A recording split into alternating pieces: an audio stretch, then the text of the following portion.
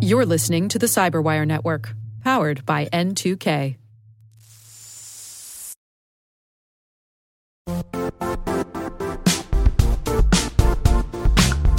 And now, a word from our sponsor, Zscaler, the leader in cloud security.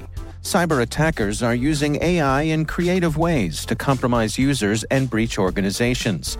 In a security landscape where you must fight AI with AI, the best AI protection comes from having the best data. Zscaler has extended its zero-trust architecture with powerful AI engines that are trained and tuned by 500 trillion daily signals. Learn more about Zscaler Zero Trust Plus AI to prevent ransomware and AI attacks. Experience your world secured. Visit zscaler.com/zerotrustai.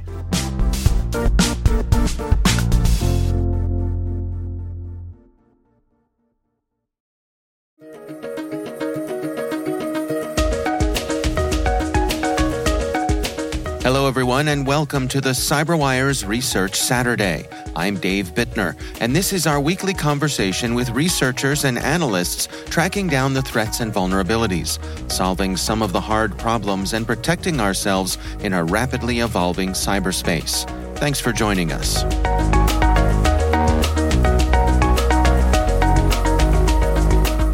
What we saw is in our honeypot network, we sort of get alerts whenever there's a new kind of URL that is being probed in the honeypots.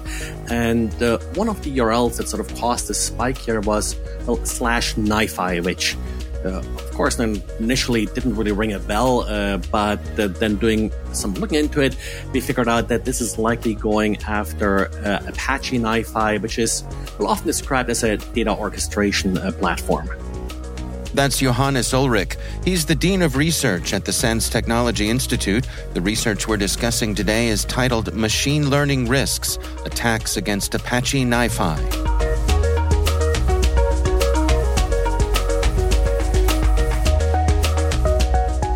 Yeah, I have to admit, NiFi was a new one to me, and it had me running to search for exactly what it was. Can you describe to us what is the general use case for Apache NiFi? Yeah, so a little bit history here. It actually was developed by the NSA, who open sourced it about 10 years ago, and the Apache project sort of took over maintenance of it. It's described as a data orchestration platform. What it does, it reads data from a large number of sources, whether that's like cloud storage, database and such.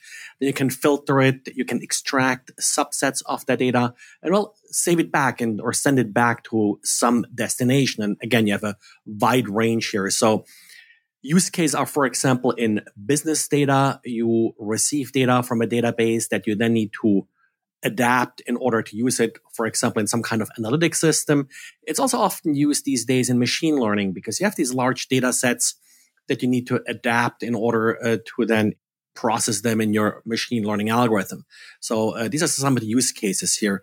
It's written in Java, and one of the nice things about it is you don't really need to do a lot of coding with it. It sort of presents a GUI web interface. You can sort of drop and track your sources. You can configure credentials for your S3 bucket and tell it, hey, read that JSON file, pull it out there, turn on an XML file that maybe my enterprise resource planning system can read. Well, let's walk through this together. I mean, as you say, you were noticing some things on your honeypot. So where did it go from there? Well, then, of course, we want to figure out what is the attacker actually attempting to do here. They're definitely looking for NiFi, but why? That's, of course, the next question. There's, of course, some interesting data often in these NiFi systems. So what we did is we set up an actual NiFi instance. The problem, of course, with this, often described as a full interaction honeypot, is you can't really set up a lot of them. We set up one of them, but our honeypot network, we have sort of the feature where we can redirect queries from the honeypots to a system like this. So a subset of the honeypots were now sending, whenever they saw something going to port 8080 or 8443, which are default ports for Apache NiFi, whenever they saw something, well, they were just proxying it to our real NiFi instance that we weren't able to monitor. And now, of course, the attacker, well, they couldn't tell that this was a honeypot anymore. They consider that a real NiFi instance, which actually, well, it was. It was a real full-featured NiFi instance. So you see them coming in and searching for this, and when they hit the NiFi instance, what do they do? Well, there are sort of two things we saw. One thing was they installed a crypto coin miner, of course. It was a little bit of a letdown initially, I have to admit, because that's what everybody does. Right. And they used a feature. It's not a vulnerability. So I want to point out here that at no time they actually abused a vulnerability or some kind of 0-day or such here. We had a completely patched and up-to-date version of NiFi, but NiFi has sort of a feature built in that allows you to execute code. And that's the sort of processor that you can set up to process your data, where you can basically load scripts that will process your data. And with that, you have the ability to run arbitrary code. The real problem here is that the attacker, took advantage of not requiring a password to actually access NiFi. It's highly recommended in documentation, but who reads the manual? Kind of. So, So, I mean, is this primarily a configuration issue where folks who are making use of this are neglecting to properly secure it or exposing it to the internet to begin with? I think both. So you never really should expose something like this to the internet. It's a very complex system. It had vulnerabilities in the past, nothing really super critical. So they have done a reasonably good job there. But the number one problem is that configuration issue that you didn't configure a password. And it's not hard. Like I said, there is documentation for it. They have a simple command to set up a password. So it's not really all that difficult. It becomes a real problem if you actually process real data with NiFi, because now you not only have access to the data, but also credentials, because in order for NiFi to access the data, NiFi needs to know how to connect to a database, how to connect to that S3 bucket. That information an attacker could also retrieve from NiFi if there's no password or a weak password. The other thing we then saw is that in addition to installing crypto coin miner, which I said was sort of a little bit of a letdown, that's the most they did, but there were a couple of attackers also that used NiFi to then probe the network. So once they had control of the NiFi server, they did know what's often referred as lateral movement, where they'll search the NiFi server for credentials, in particular SSH keys. They looked at, hey, did anybody log in this NiFi server and then connect anywhere else via SSH? So they went all through the account and host combinations there and basically tried to abuse any of them to gain additional access to systems.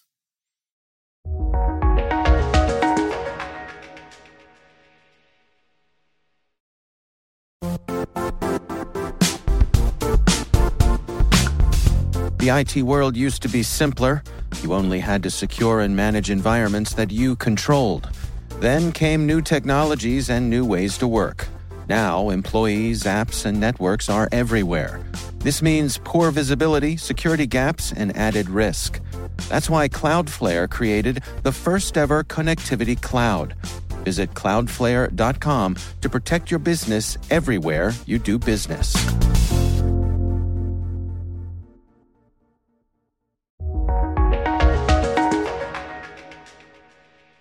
Now, for the folks who are running this NiFi instance, say someone comes in and drops a crypto miner in, is it obvious that has happened, or does it run quietly behind the scenes? Well, it depends on how careful you look. Within the GUI, you will see these processors that the attacker set up. So that's something that you should notice. Of course, you have a very complex instance. There may be tons of processors that you already have configured. It may not be that obvious that you actually have a new one here that wasn't authorized. In the case that we observed, the attacker also set up a cron job in order to have sort of a backup in case that processor gets deleted or NiFi gets removed from that system. That cron job would run once a minute and try to reinstall things again. Overall, this was fairly noisy, so an administrator should be able to notice that if they're watching. Let's face it, they didn't start by setting up a password for it, so fair enough. Who knows what else is missing there? And of course, odd network connections then outbound from that system and such, which may or may not be notable depending on how noisy your network is in general. Yeah. Now, in your research, correct me if I'm wrong here, this is all running in RAM, so it's trying to hide itself that way?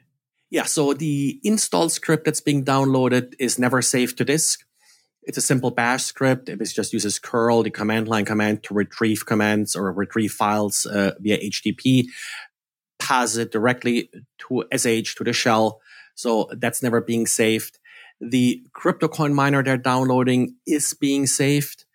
Some of the other things, like the SH scanning of other machines, also no real files being saved here. Does the same thing. It just downloads it via curl and pipes it directly to shell. So while you may find some sort of miscellaneous evidence of this, there is no actual sort of file being saved on the system. Yeah.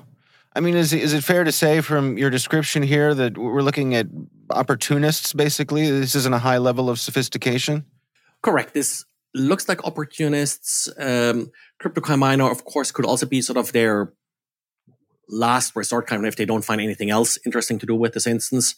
And our instance didn't really have any interesting data, that they say, hey, let's make some crypto coins while we're in here and sort of use data this way. The interesting part was there was really just one attacker who is really heavily scanning for this. Also, we then sort of went through some search and to see, well, who's actually exposing NiFi, and found a lot of sort of cloud instances, like particularly in Azure and such, where people had NiFi set up. And that's, of course, where the entire issue with blocking internet access becomes more tricky because, now your NiFi instance is in the cloud. You have to connect to it via the open internet, unless you set up some careful IP address filtering, which you easily get wrong, and then you lose access to it. So that may be one reason why there are these exposed NiFi instances. Yeah, that's interesting. Any idea who is behind this? You said it seems to be coming from one place primarily. Yeah, we saw it's of a lot of sort of Russian IPs. That's where sort of the infrastructure, where all of the hosts are located, where all the scripts are being loaded from. Some Ukrainian hosts, one in particular, does a lot of scanning, whereas these days sometimes geolocation with Ukraine versus Russia can be dependent, can be a little bit tricky here. Haven't really looked that close into it, but haven't really sort of found any strong evidence as far as nationality or so goes. It's using commodity malware like this CryptoCoin miner is fairly commonly found.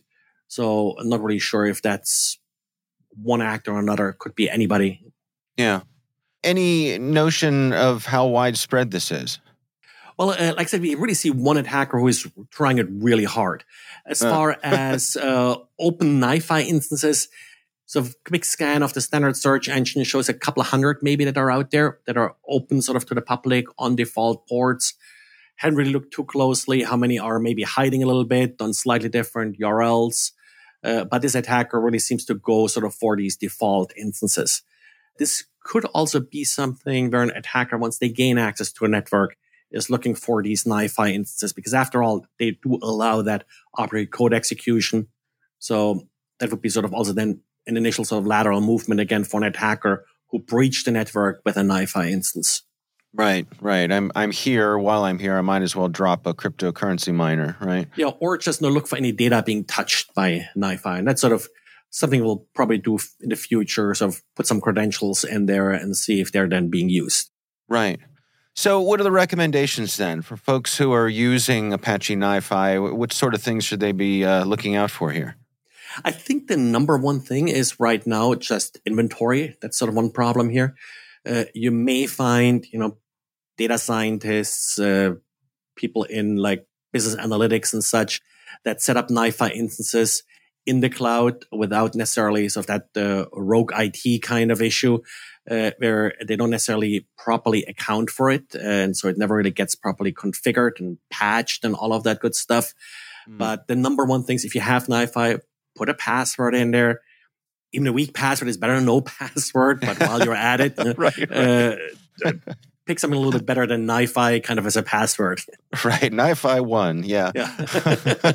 Right. While you're putting in a password, what the heck, make it a strong one. Yes. I don't think there's much sort of in terms of a strong authentication here, but I haven't really looked into how it sort of would integrate with any kind of SSO or such.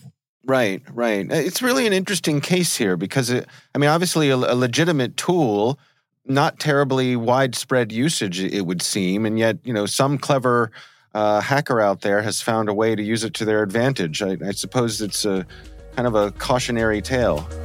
Yeah, and that's really just, if it's out there, if it's vulnerable, they'll find it, and they may find it before you find it, and that's really the big problem.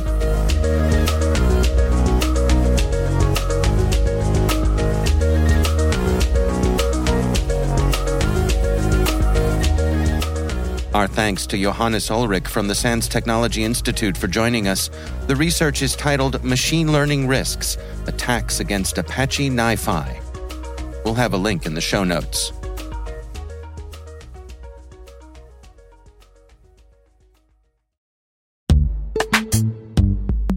And now a word from our sponsor, Netskope.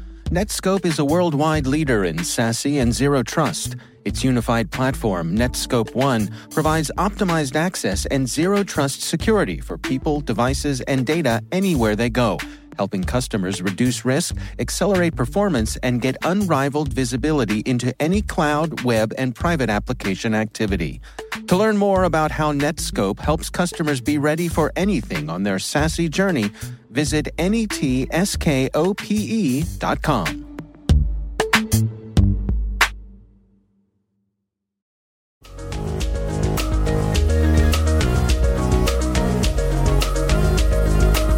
The CyberWire Research Saturday podcast is a production of N2K Networks, proudly produced in Maryland out of the startup studios of Data Tribe, where they're co-building the next generation of cybersecurity teams and technologies. This episode was produced by Liz Irvin and senior producer Jennifer Iben. Our mixer is Elliot Peltzman, our executive editor is Peter Kilpie, and I'm Dave Bittner. Thanks for listening.